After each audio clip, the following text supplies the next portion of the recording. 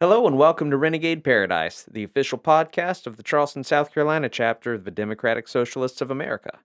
We're an intersectional activist organization working to build a society and economy run by the working class, a society that democratically meets the needs of the many rather than creating profits for the few. So, this podcast functions as a news, commentary, and educational platform based on socialist analysis from activists on the ground here in the Low Country. By sharing our unique perspective with the world, and by lifting up the voices of our allies and comrades, we're creating space for folks in this part of the country who might want to deepen their understanding of leftist politics, but might not know where to start. Members of the Charleston Democratic Socialists of America come from a broad, diverse set of backgrounds and tendencies within the spectrum of the left. But what unites us all is one common goal, and that's to build a different world, a better world. I'm CJ Bones, and thanks for listening. So we got Charleston DSA member Nick here in the studio today to discuss some of the work he's been doing, talking to folks about the need to shift to a universal single-payer system, also known as Medicare for All. So, for the purposes of this discussion, here's a little bit of background information. Medicare for All is a universal national health insurance system in which a public agency organizes health financing, but delivery of care remains largely private. So that means no massive state-run hospitals or institutions. Under a universal public health care system, all U.S. residents would be covered for all services covered by a medical professional. So that includes primary care, hospital care, like emergency rooms, preventative care, long-term health care, mental health, reproductive health, dental, vision, prescription drug, and medical supply costs. And patients would regain free choice of doctor and hospital, and doctors would regain autonomy over patient care. Hey, how you doing, Nick? I'm doing great. You just basically covered everything right I there. barreled through I'm it. going to go ahead and head out. Just setting the stage. Talk briefly about some of the work you've been doing here in the Low Country about Medicare for All. So I am a member of DSA, but what I've been working under is the banner of the Debs Jones and Douglas Institute. Okay. I'm one of their field organizers in South Carolina. We have a small team here focusing on making Medicare for All a big issue in the primary. And many of y'all will know that South Carolina is the first Democratic primary in the South. That's right. So we have a really important role to play in kind of setting the tone and the priorities that are going to kind of make or break a lot of candidates. And we feel very strongly that Medicare for All is one of those issues that we really want people, especially our presidential candidates, to have to support. The Debs Jones Douglas Institute is a cultural and educational branch of the U.S. Labor Party. And we've been working down here with a coalition of partners, including the DSA, to do a lot of public education and outreach. And that's taken the many different forms. So we've been doing talks at different clubs, different organizations, churches, college groups. And we've also been going out to flea markets, which is, I think, a pretty novel idea for a lot of organizers. You know, flea markets are these great places where there's a broad intersection of people from different backgrounds, different classes, who are all there, and it's a great chance to just talk to people and really interact with them, and talk about matters that really you're passionate about. So we've had a lot of success with that, and we've been expanding outward. We've been going to the Ladson Flea Market pretty regularly over the last couple of months, and we are expanding now to go to flea markets in Florence, Marion, Greer, and hopefully a couple more in the coming months.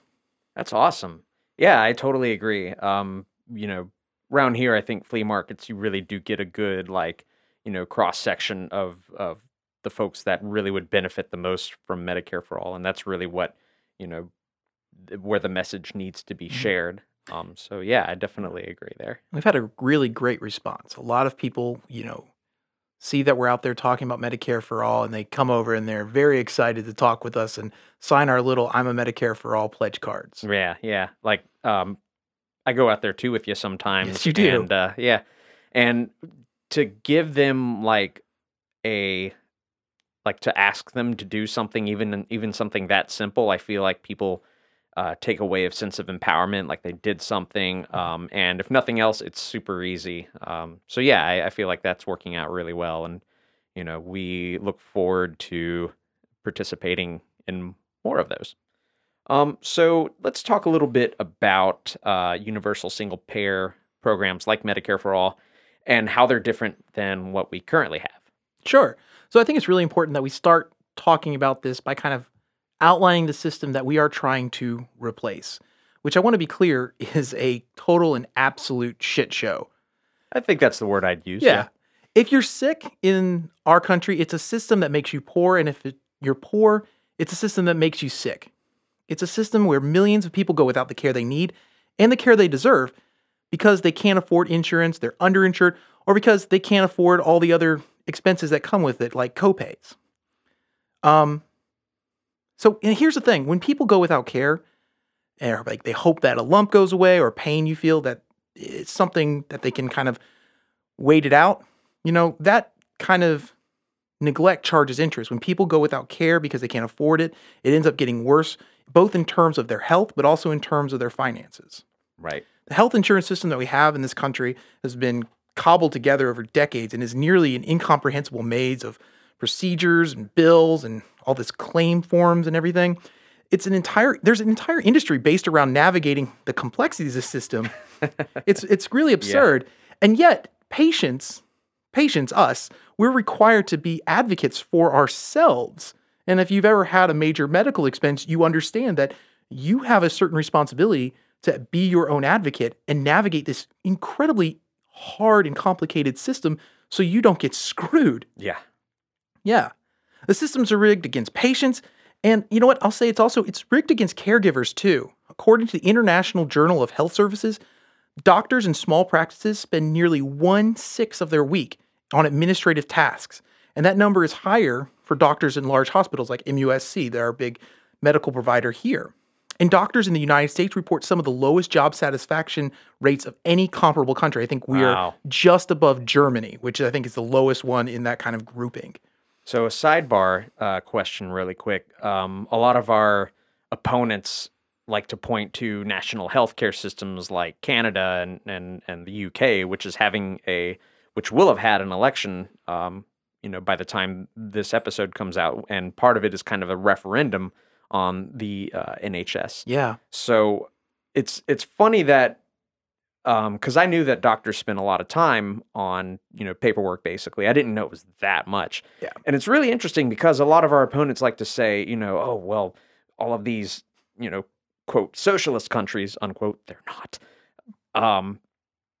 There's all these like waiting lines to get procedures done, and do you think that having this amount of paperwork that doctors regularly need to fill out, do you think that probably influences patient care for the worse and the amount of time that they actually spend with their doctors? Do you think that like influences that in a bad way? Yeah, I mean, absolutely. I mean, I never went to medical school, but you go through medical school, you spend all these years learning how to care for patients, and then you spend this huge chunk of your time doing paperwork. I mean, you should be out there providing care. That's what you went to school for. That's the skills that you've cultivated. That's what we need you for. We don't need you to do the paperwork. And kind of to what you were saying about, all these socialist systems that, the right likes to claim are socialist, NHS, the Canadian system, whatever, which I will point out, they might not be socialist, but they were fought for by socialists. They absolutely were. Right. Right. So the claim that a lot of the right tries to make is that having some kind of national system is going to basically be a system where we ration care. And to that, I will say we already ration care. But the insurance companies are rationing care for the sake of profit. That's what's happening right now. So yeah, and I think that kind of comes back to back to where we're at as far as our healthcare system in this country. So everyone already knows that we got the ACA or Obamacare passed in the last administration. And the ACA made some strides to change the system up. And I think it's important to understand and acknowledge the progress it made by extending coverage and creating the marketplace. And it established the rule that, you can't be turned away from pre-existing conditions. I have a pre-existing condition, and let me tell you, that was... that was welcome news. Yeah, pre-existing conditions, or like anywhere else that has like a sane system would call it your medical history. Oh, yeah. Right. But yeah, let's be real. Like the ACA ended up being gutted long before Trump took office. Right. What started off as this high-minded crusade for universal coverage became a massive handout for the insurance industry. And even the marketplace, a lot of costs are too high for many individuals and families to afford. So we have this huge problem in our system. Just in 2016, according to the American Journal of Public Health, our health insurance industry pushed millions of people into poverty and near poverty, or extreme poverty, I should say. And for what? Did they get better outcomes? No. We have a system that makes... Surprise! Right. The system that we have makes people very insecure financially and makes them not get the health they need. There's this other study that was done recently that showed that households that are making up to $180,000 a year, which is doing really well for yourself pretty much anywhere in this country. Yeah. You're making that much money. You're doing very well. You're doing okay. Even up to that point, families were not convinced that if they had a medical emergency, that they wouldn't go bankrupt or basically be reduced to having some very significant financial hardship. And that should terrify everybody. I don't care where you are on the political spectrum. That is a level of insecurity that should be intolerable. Yeah, exactly. So all that's basically what we have now. Yeah. It's a mess and it's terrible.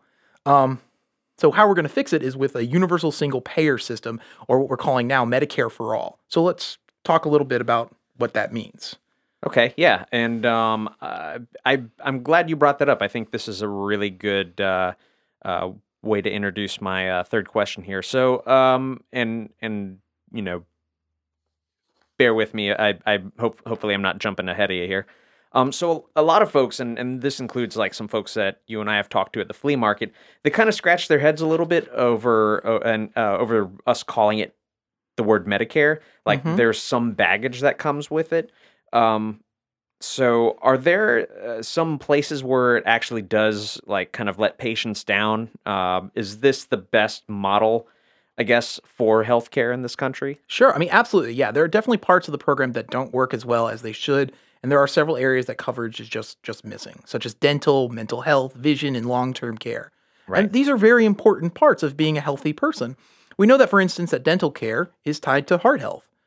Vision obviously is a no-brainer. If you can't see, you probably can't work. Mental health is clearly an issue that we need to have a serious discussion about in the United States and like provide more care. It's like the number one killer of young folks, like in their late teens and early 20s, I think. Yeah, the statistics are really horrible. Yeah.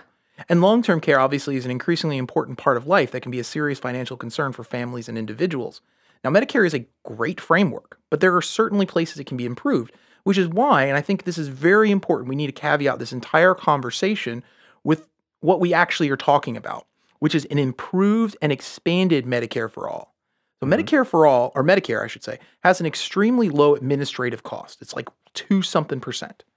Where private insurers have a cost that's around 12 to 18%. And that's because they have to spend money on advertising and all the other things that come with private industry. Medicare is a model that we want to use to build a truly impressive and comprehensive healthcare system in the United States, but it's just the framework. It's where we want to start.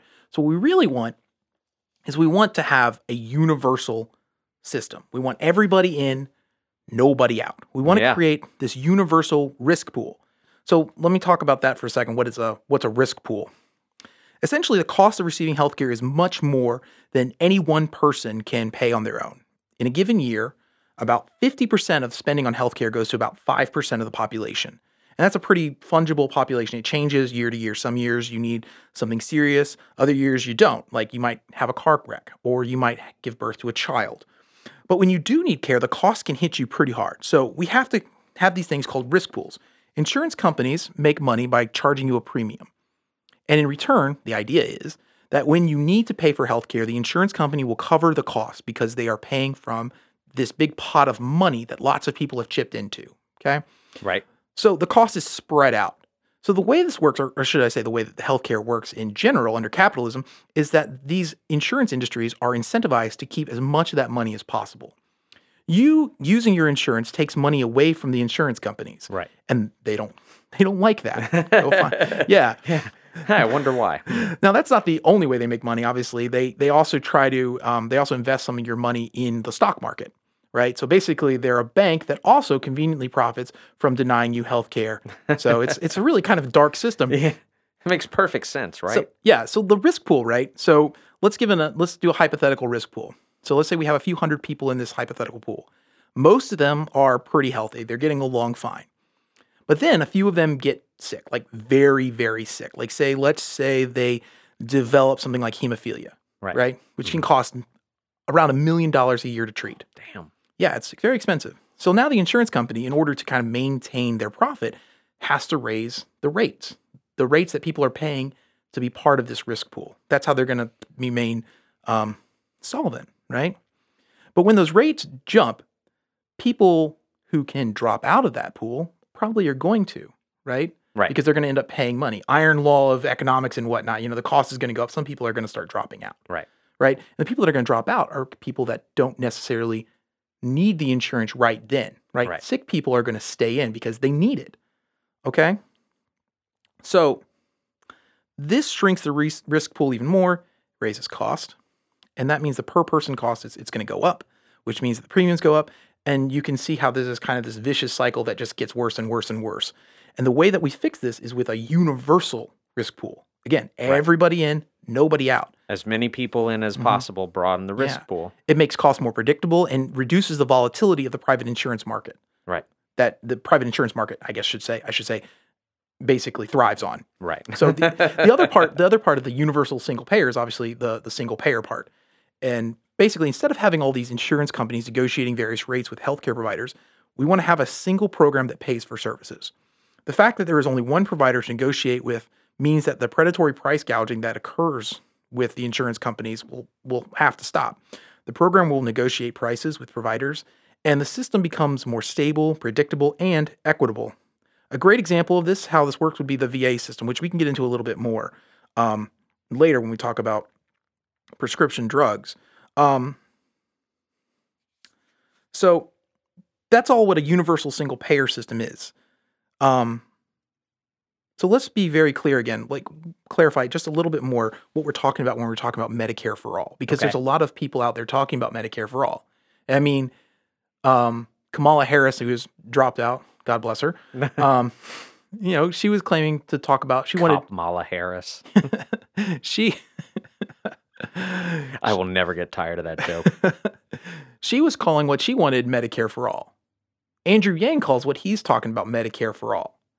Bernie Sanders calls his plan Medicare for all. Elizabeth Warren calls her. This is clearly not, all these people cannot be talking about the same thing. We know they're not talking about the same thing, right? So let's clarify what that means. So this definition I'm about to give, these defining characteristics, right? Mm-hmm. These are what we mean when we say Medicare for all. And this is based on the decades-long fight for universal single payer. Medicare for all didn't just spring fully formed out of the foam, right? This is something that people have been arguing for and fighting for a very long time. So let's talk about, there's 5 characteristics of this universal single payer, of a Medicare for all system. If it doesn't meet these characteristics, it doesn't deserve to be called Medicare for all. First one is a single health program that everyone covered by one health insurance program, administered by the federal government, and they all have equal access to all medical services and treatments. Number 2, comprehensive coverage for all. All services requiring a medical professional will be fully covered. You go to the doctor of your choice, dental, vision, mental health, and pharmaceuticals, they're all covered. It's free at the point of service. All healthcare costs will be financed through tax contributions based on ability to pay. No copays, no fees, no deductibles, and no premiums, ever. Universal coverage, that means coverage for all United States residents. And this is very important, non-citizens included. Yep. And jobs. This one comes up a lot. Both Medicare bills in the House and the Senate have a jobs provision. And this jobs initiative and severance for those affected by the transition to a government-run healthcare. We have to take care of people who work in the insurance industry whose jobs are going to become redundant. We can't leave working people out in the cold when we're trying to improve their conditions. So we have to have a jobs guarantee. Yeah, that's one of the key elements of, I think, what we in DSA are fighting for, and part of the reason why we support Medicare for all is because it's grounded in that that focus of worker solidarity. So, Yeah, that means absolutely. that nobody gets left behind. Everybody in, nobody out, and that includes jobs. Yeah, exactly. Okay, so I guess the elephant in the room here is how do we pay for a universal single payer system like Medicare for All? Mhm. What will individuals end up paying? Oh, I'm so glad you asked this. I'm glad I asked it too. You know what we're not asking this question about? Literally anything like How are we going to pay defense for these spending. wars? How are we going to pay for this new bomber that's going to go out How and are we kill a going bunch to of pay people? for these tax cuts for billionaires? Right. All right. Yeah, Anyway, that's It's funny how that conversation always goes. yeah. Okay, so this could get really annoying and complicated very quickly. So I'm going to try to get into enough depth that people understand it, but also not so far that people start falling asleep. I don't know if people are listening to this in their cars, and I don't want to be responsible for any car accidents. maybe pull over or I don't Yeah. know. Wait, maybe we can market this as ASMR or something. We'll also provide like a link to some reference documents in the episode description if folks want to Perfect. do Yeah. a deeper dive also. That you jumped ahead of me because I was definitely going to mention that we should link to this study that I'm going to cite a lot here. Oh, awesome. Yeah, so there are obviously a few proposals out there about how we're going to fund this. Whenever this comes up, though, I like to take an easy way out here, and I point people to the University of Massachusetts Amherst Economic Analysis of Medicare for All, which Okay. lays out several funding mechanisms that would pay for the program, including the cost of the just transition for folks working in the healthcare industry. Okay. So that jobs program that we just were talking about. Right. And that program, the jobs program, is like 1% of the total cost of the program, and it's spread out over like 5 years. So, but we expect that after like the first 2 years, that's probably going to kind of diminish because people will find jobs. And so we probably won't have to have that money floating out there too much, but it is definitely part of the budget that we're talking about here. Yeah, investing in the front end and over time it'll kind of Oh yeah, decrease as absolutely, people- absolutely. And I think we should definitely drop a link to that study in the show notes here. Heck yeah. So I agree. Let's get through. let's get to the fun stuff. Let's get to the numbers. All right. So one of the numbers that gets thrown around a lot is how much this is going to get of costing, and something around $3.6 trillion Mhm. seems like a pretty fair kind of way to break this down, Right. or like an estimation. Okay, because there's obviously different cost estimates, but $3.6 trillion seems pretty fair. Okay. So this number is pretty high, I mean, no doubt, but it's only half the story. So when you hear these numbers, I think it's really important to consider whether or not they're factoring in all the savings Right. that come with the transition to Medicare for All. So that $3.6 trillion that I just cited doesn't. When we factor in the savings, that number actually drops to something like $2.9 trillion. Okay. So that's the number that we're going to need to finance at this point. Okay. Mhm. And I'm going to kind of walk us through how we're going to take this number down to zero. Okay. All right. Okay. So let's break that number off into a bit smaller by considering all the public funding sources that we can tap for pay for Medicare for All. So when we look at all of that, we get about $1.88 trillion. Now we're going to round that down from $1.884 trillion. Okay. So this figure includes all available public insurance funds, funds now provided for other public third-party payers, and federal tax subsidies, as well as health insurance spending on federal government employees. So with all that, that leaves us with a shortfall of about $1 trillion. Again, nothing to scoff at, but I hope you begin to see kind of how much money we can actually divert from private insurance into this program and how quickly this program starts to sound pretty feasible. Yeah. So that last shortfall, let's talk about how we're going to make that up. So business healthcare premiums, we're going to cut them by 8% relative to the existing spending per worker, coupled with coverage for previously uncovered employees of about $500 per uncovered worker, with an exception for small businesses. This one step would cover about 57.6% of the remaining costs. And then with a 3.75% sales tax on non-necessities, net worth tax of 0.38% with a $1 million exception, taxing long-term capital gains as ordinary income, we can come up with that 42% and change and fully fund Medicare for All. So obviously there are other funding proposals out there, but that's a pretty straightforward and easy one to kind of wrap our brains around. And that's the one that's put forward by that Amherst study that I just was talking about. Okay. So some people might say this is going to burden the wealthy, those poor poor bastards. Oh, no. Especially that long-term capital gains part, right? Yeah. To which I say, yeah, fuck yeah, it is. That's the spirit. But here's the thing. Since the 1970s, real wages have barely increased, while the productive capabilities of American workers has more than doubled. Right. So when we look at that, that ends up being around $600 in lost wages per worker per week. Damn. Yeah, damn. That's damn. Where is all that money That's gone? damn. Bones, where's all that money gone? Can you guess? Where's it gone? Up the noses of corporate CEOs, I'm guessing. Maybe some of it. But yeah, to the ultra wealthy. And since 1989, the ultra wealthy have increased their wealth by $21 trillion. Now, in that same time period, the bottom 50% of working Americans, their net worth has decreased by $900 billion. Shit. We are being robbed, and we're being robbed by the ultra rich. And it's time, long past time, that we get back what we've worked, what we've sweated for. So to all those people who say this is going to burden the wealthy, I say, fuck them. Good. This is class war, and we got to start fighting back, and we got to start winning. And I think Medicare for All is going to be part of it. And I'm not ashamed to talk about that and be real with you. All right. So not only did not only did you break all that down, but you also told us exactly how we were going to pay for it. That's fucking awesome. Thank you. No problem. So it's really not that complicated. It really isn't. I mean, it takes a little bit of like maybe some note taking and some thinking, but yeah, it's doable. Let's talk a little bit about how Medicare for All improves health access and outcomes for marginalized communities. You know, I think this is such a really great question, and one that I really wish that a lot more people on the national stage were spending a lot more time talking about, because definitely. I think this is one of the best selling points that we've got. Yeah, definitely. And so this isn't just a fight for some healthcare plan, right? This is a fight for social justice. This is a social justice issue. Right. Barriers to care exist for almost everyone in this country, but those barriers are higher for women, people of color, and members of the LGBTQ+ plus community.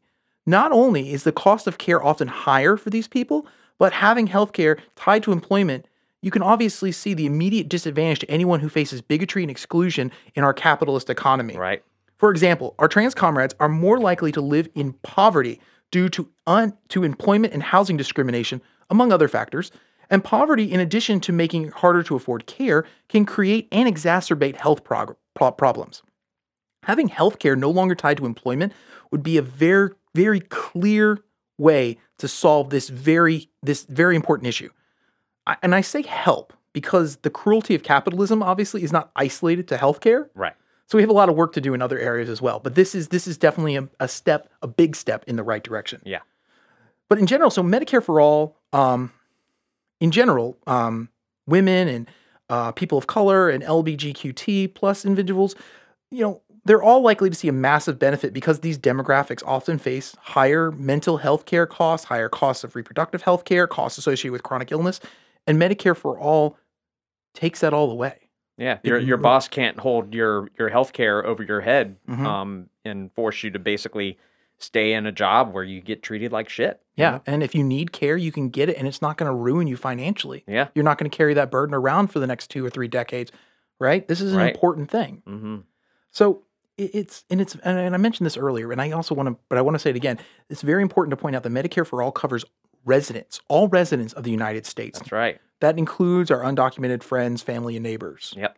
So who work and who pay taxes, and also it's just the right thing to do. Oh, absolutely. I think there needs to be an ideological line drawn in the sand a little bit, as well as just the fact that hey, undocumented workers chip in and work just as hard as everybody else does. Yeah. So they deserve health care. Really, I mean, Medicare for All would benefit marginalized communities. The way it would benefit marginalized communities really could be its own episode. Yeah, it really could. Maybe we'll have to have you back, and maybe have some more guests on and to talk about that, and maybe speak to their own dreams and experiences on this matter. Mm-hmm. Yeah, but I think it's suffice to say that most of the negative ways that our current healthcare system impacts marginalized communities would go away under Medicare for All system. And that just by itself is worth fighting for. I agree. Well said. That was a very uplifting way to end that question. I like that. I try. There's a little bit of doom and gloom on some of these episodes, so it's good. It's good to have like something that's like uplifting and powerful and cool. Yeah. So, Nick, Mm-hmm. in your opinion, why do you think DSA is putting so much time and resources into backing for Medicare for All when it really doesn't have a ton of either one of those things? Yeah. So, we need a healthcare system that prioritizes the health of working class Americans over the profits of insurance companies and their billionaire executives. We need a single, universal system with comprehensive coverage that is free at the point of service. And as socialists, we know that the best way to win, the only way to win, is to organize and fight. You're damn right. Yeah. To exercise our collective power is a way that we build power. The fight for Medicare for All is exactly that. It's a fight with a moral imperative, with a historic mission, and one which we know will provide a very real and significant material benefit to the working class. And as a side note, I think it's really important, especially here in Charleston, and that we have a particular role to play. Okay. So one thing I like to do when I'm talking about Medicare for All, when people invite me to come talk, I like to show this film called Power to Heal, which is about it. Yeah, it's fantastic. It's about an hour long and chronicles the fight for Medicare. And the one thing I don't think people realize is how tied up that fight was with the civil rights movement. Yeah. Before Medicare and Medicaid, hospitals were segregated and Black Americans' health was constantly put in jeopardy by the racism of hospital administrators and doctors. Yeah. The movie points out that individuals regularly died because they had to be transported long distances because hospitals close to them had filled up all the beds that were allocated to Black patients. So if they got to a hospital and all the beds they had for Black patients were taken, they had to go to another hospital. They couldn't just move a bed over or go to the white section of the hospital. And people died in the back of cars having to go to another hospital. If I remember right, I think there were some hospitals and some ambulance services that just straight up would not treat or take Black folks. Absolutely. And Medicare was a significant step to end that cruel system. And everyone understands, hopefully, that here in Charleston, we are intimately connected to the civil rights movement. Right. But maybe they don't fully understand that we are also strongly connected to the fight for health justice. Yeah. In the 1960s, nurses and hospital staff, most who were Black women, struck for better wages and conditions at MUSC. The white administration at the hospital fought tooth and nail against these women. But the nurses marched and organized for themselves and, very importantly, for their patients. The fight for health justice here is tied up very closely with the fight for civil rights and the fight for labor rights. Hell yeah. Yeah, folks here in Charleston and in South Carolina, and I really strongly feel this, are at the front lines of this fight in more ways than one. And I think we have a special responsibility to pick up the torch, fight, and to win. Hell yeah. I think, if I remember right, the Charleston hospital workers strike was in 1969. Yes. So we're in the 50th anniversary of that. We are. And there's a great film that you can probably find on the internet called I Am Somebody. That's right. Which documents the fight. It was an incredibly important fight. Local 1199 was an amazing union, and their story just isn't told enough. It really isn't. Like, so many folks like to just lump Charleston and really all of South Carolina in with, like, right to work, anti-union stuff. But really, Charleston was at the forefront of both, healthcare struggles and labor struggles and civil rights struggles. And we've talked about this multiple times on this podcast. It's so critical for us to do work down here because we're on the forefront of all of these things, and all of these things connect so intimately on so many different levels.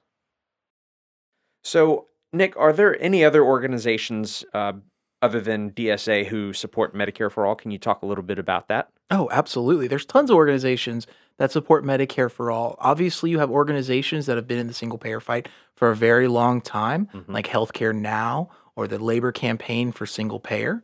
But there's also a lot of other organizations that people should know about that support Medicare for All. And I think one of the most important ones, because it keeps coming up in the Democratic debates, and it's an absolute horseshit argument, that labor unions don't support Medicare for All because they fought so hard.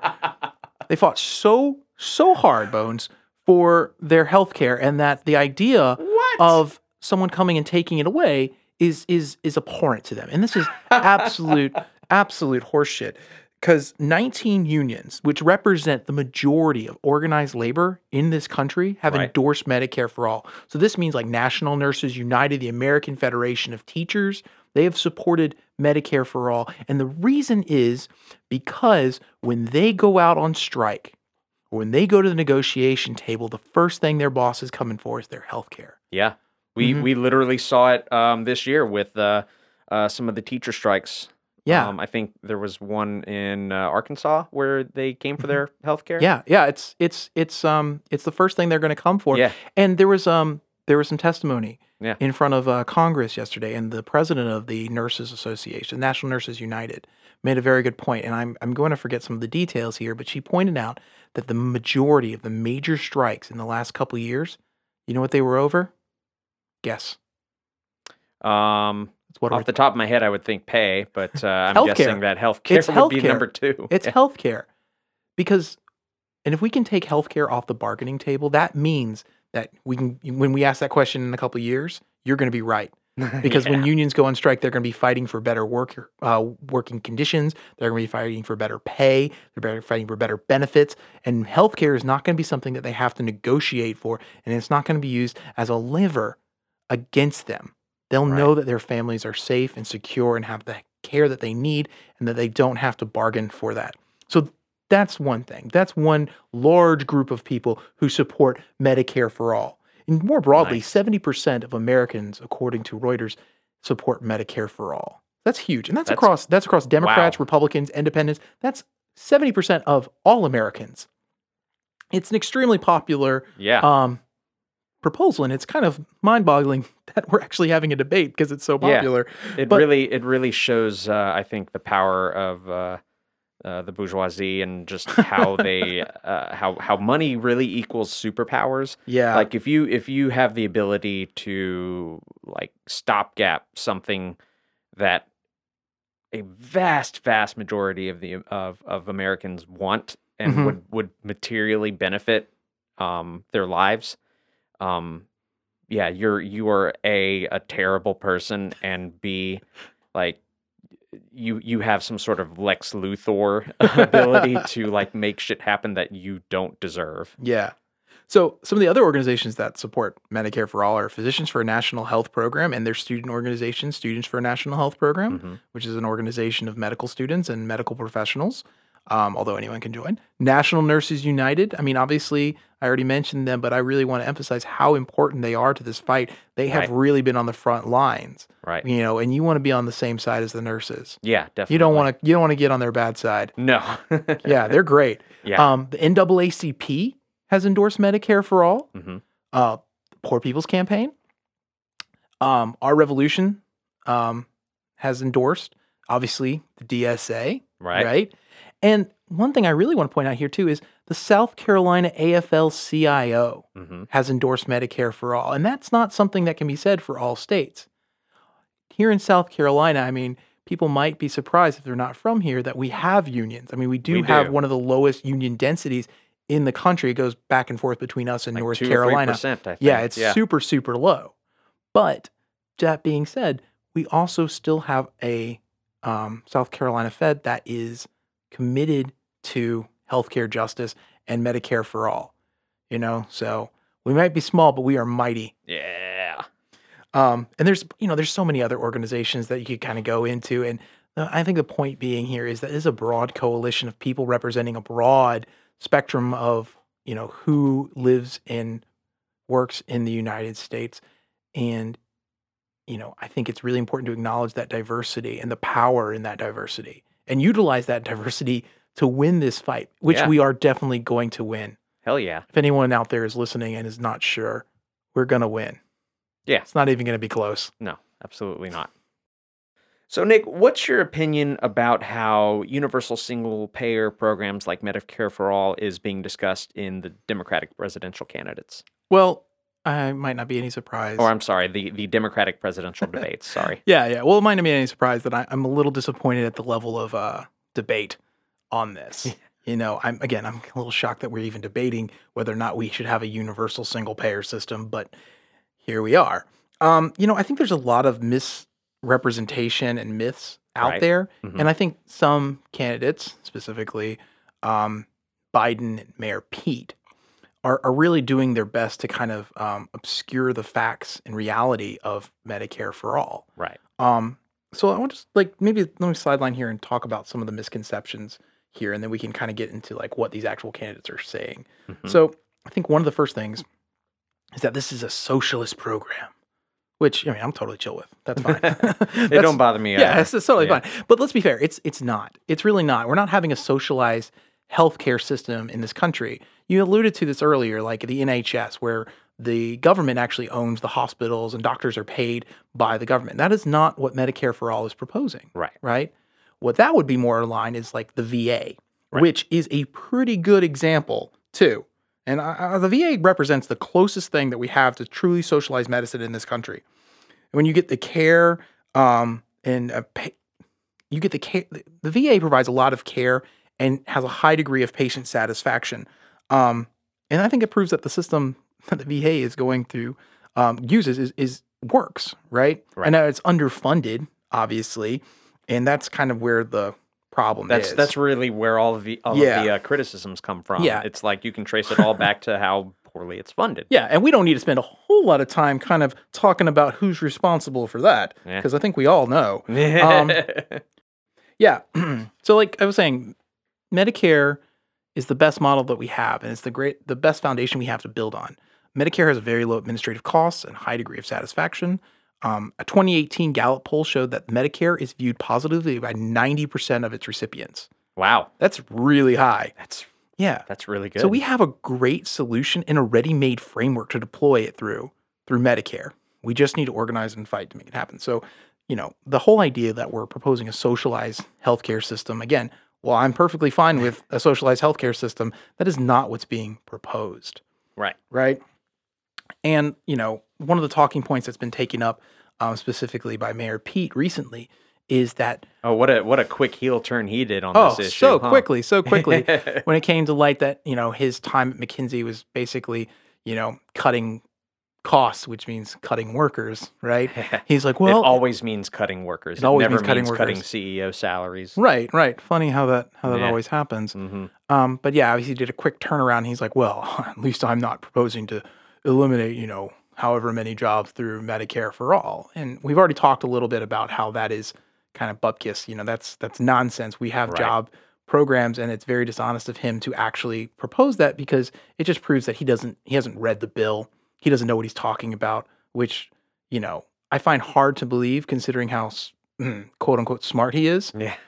Being he's probably just disingenuous and a liar. Yeah. I mean, you got to follow the money. Look at who's funding him. Look at where he's getting Oh, his yeah. donations from, especially recently. Billionaires. Yeah. Billionaires, and a lot of insurance and healthcare Yeah. industry folks, which I'm sure has nothing to do with his means testing and spineless approach to healthcare. Yeah. But yeah, so there's a lot of things out there about healthcare, and I think one of the most, apart from the unions don't support it, apart from that it's going to destroy jobs, apart from that we can't pay for it, which I hope that I have significantly debunked. I think in all this. three of those talking points have been squashed within the past 45 The last one minutes. is it's impractical. It's impractical. Oh boy. Yeah. I got an opinion on that, but you go first. No. I mean, obviously, it's extremely practical, and it's not only practical. It's a necessity. We know that our healthcare system doesn't work, and that the outcomes for so many Americans are terrible.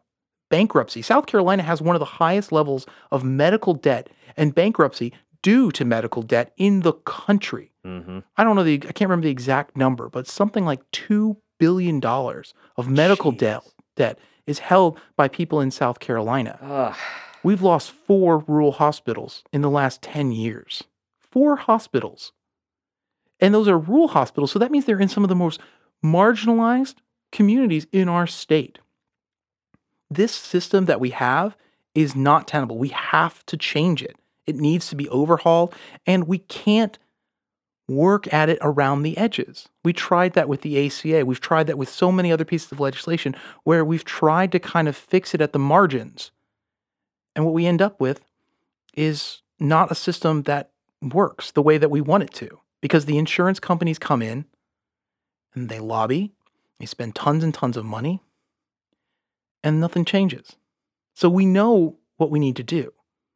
And we need to have the courage of our convictions to actually see it through and abolish the private insurance industry and get a universal single payer system for every American, every resident of this country, and take care of ourselves and take care of our neighbors and have a humane society when it comes to healthcare. That is what I'm talking about. Well said. So let's shift this discussion a little bit to a slightly broader view. How do you think the current for-profit multi-payer system oppresses the working class and limits our capacity to organize for a socialist society? Well, we've touched on this a couple times already. Obviously, crushing debt, right? Mm-hmm. Being driven into poverty because of medical expenses that I want to emphasize, every single one of us is going to encounter at some point in our lives. And if you are so fortunate enough not to have to deal with something like that in your life, someone you love is going to. Mm-hmm. No one escapes the cruelty of this system. Mm-hmm. All right? So that's one way. That's one way. Yeah. But also, having our insurance tied to employment obviously makes it extremely hard for us to organize and work, because you can't change jobs if your boss is cruel, Right. or if they're sexually harassing you. If you have insurance and you need that insurance, what are you going to do? You're going to quit and you're going to lose that insurance, or you're going to suck it up. You're going to suffer some kind of cruelty, some indignity, harassment, and you're going to keep your insurance. And there are millions of people in that situation. Medicare for All eliminates a barrier to people living happy and productive lives by making sure that their healthcare is not something that they have to spend their entire life thinking about and worrying about. So just right there, that's a huge benefit for our capacity to organize as socialists. We need to empower working people, and Medicare for All is a very real way of doing that. I agree. It's a way to put, material resources into the hands of the working class. Also, it's a great way to hose rich people. Oh, I love that. And that's at the end of the day, That's what it's all about. Yeah. Yeah. That's what we're gonna do. We're coming after you, Bill Gates. Yeah. We're not making any secret of it either. They are literally killing the planet. Yeah. So, I think it is not only necessary, Mm-hmm. but good and moral to take their money, because we are the ones that created their money in the first place. Yeah. They wouldn't be able to spend a damn dime if it wasn't for our hard work and our intelligence and our ideas. So Yeah. fuck them. And let me jump off something you just said. They're killing the planet. And I think that's a really important thing. And I hope I touched on this earlier enough that the fight for health justice and the fight for Medicare for All is an intersectional fight. It's not something that we can, fight for in a vacuum, right? There's so Right. many other fights that are tied up with this. Housing justice is an easy one, right? Climate change comes, racial justice comes, all these social justice and environmental justice issues intersect with the fight for healthcare justice. Because what is healthcare? Healthcare is influenced by so many things, including your community, your environment, all these things about how you live and the world that you interact with. So I think it's really, really very important that we recognize the intersectional nature of the fight for Medicare for All and put that at the forefront of our organizing strategies and the work that we're doing.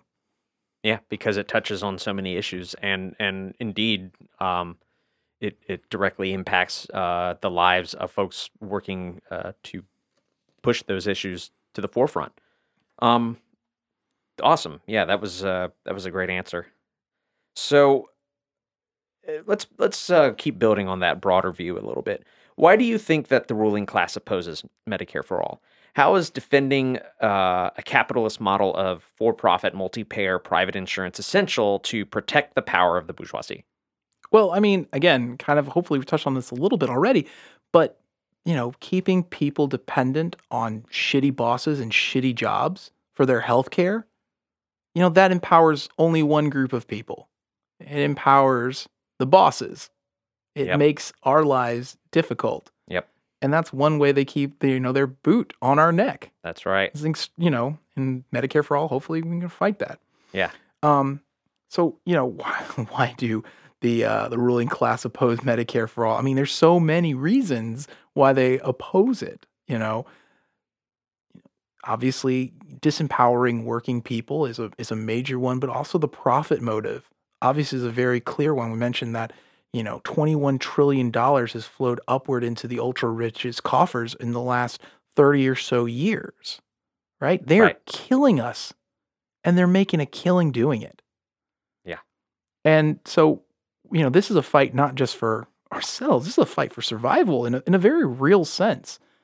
This is something that we have to win because, the ruling class is not going to, go quietly into that good night. They're going to fight us tooth and nail on this. They're going to outspend us at every corner because Right. that's what they have. They have money, and it can seem very daunting in how They we're have- going to beat it. They have money Mhm. and they have cops. You know what? But we know what we have. We have people and we have time, and they're going to fight us Yes. with money, and they're going to run out of money long before we run out of time. There you go. Love it. So, where do we go from here? Making sure folks in the working class can get health care is just one part of the puzzle. What are some other ways that we can build class power? Oh, wow. So many ways to build class power, Bones. I'll try to keep it tied up to healthcare, though. I mean, all right, first thing, right off the bat, if you can, organize your workplace, form a union, talk with your coworkers. That's one way we're going to have to build this power.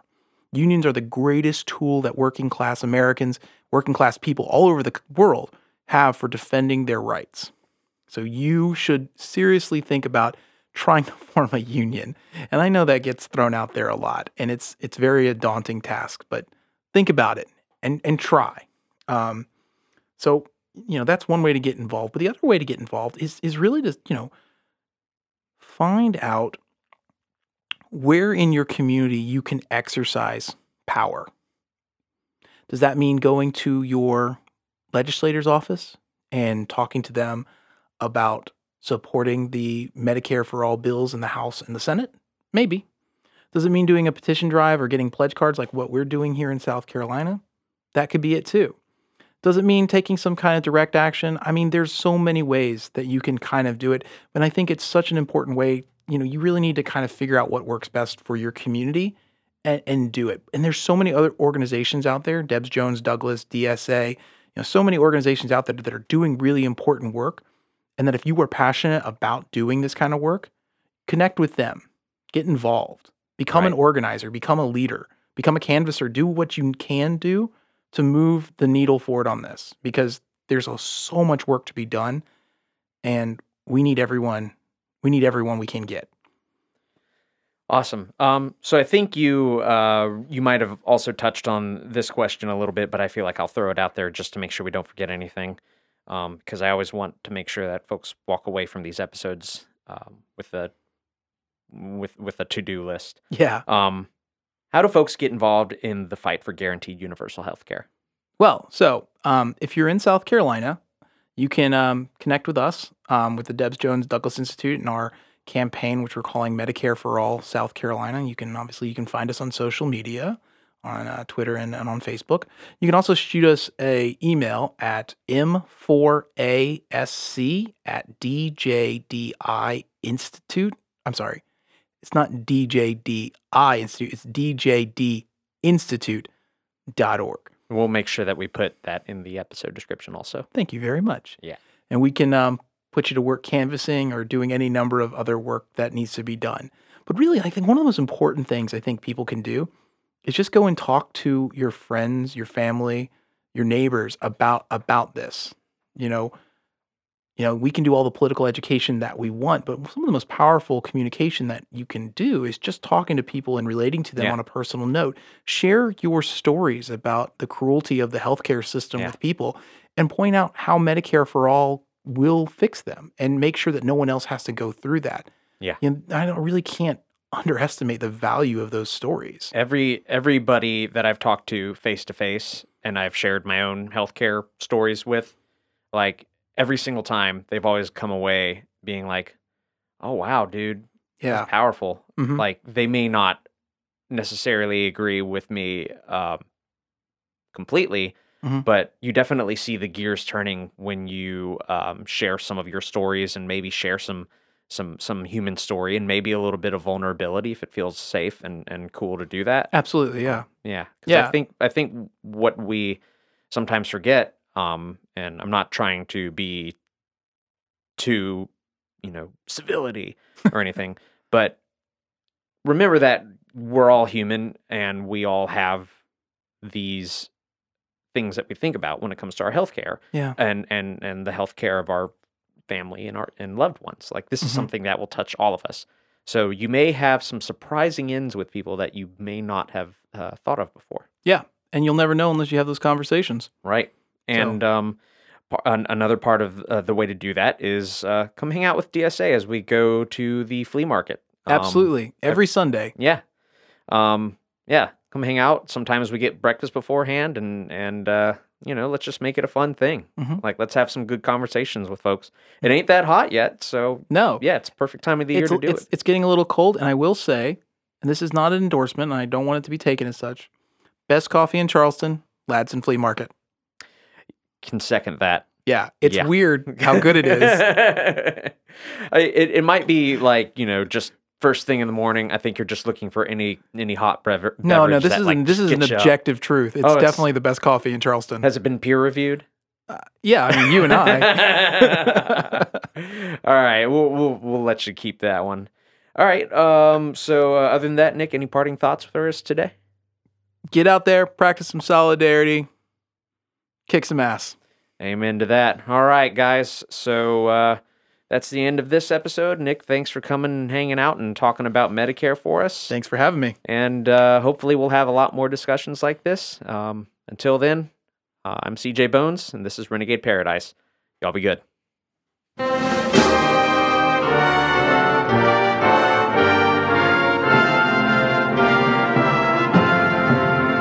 Stand up, all victims of oppression, for the tyrants fear your might.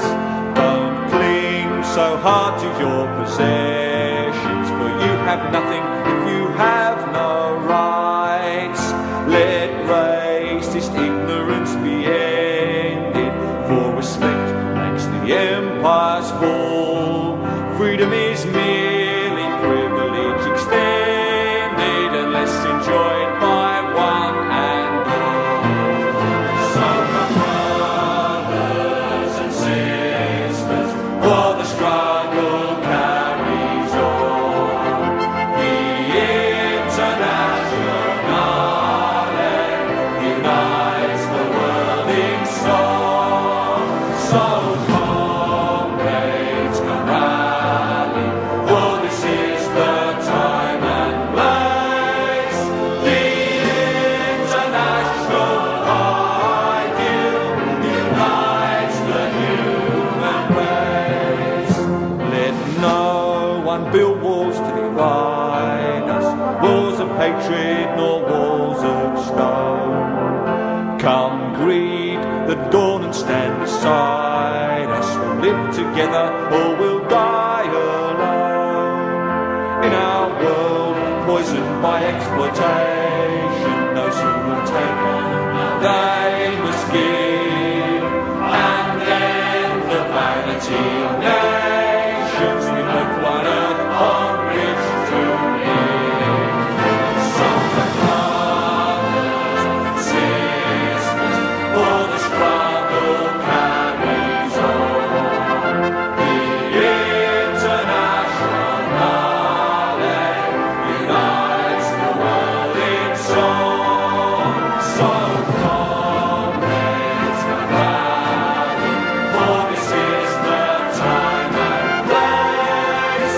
The international ideal unites the human race.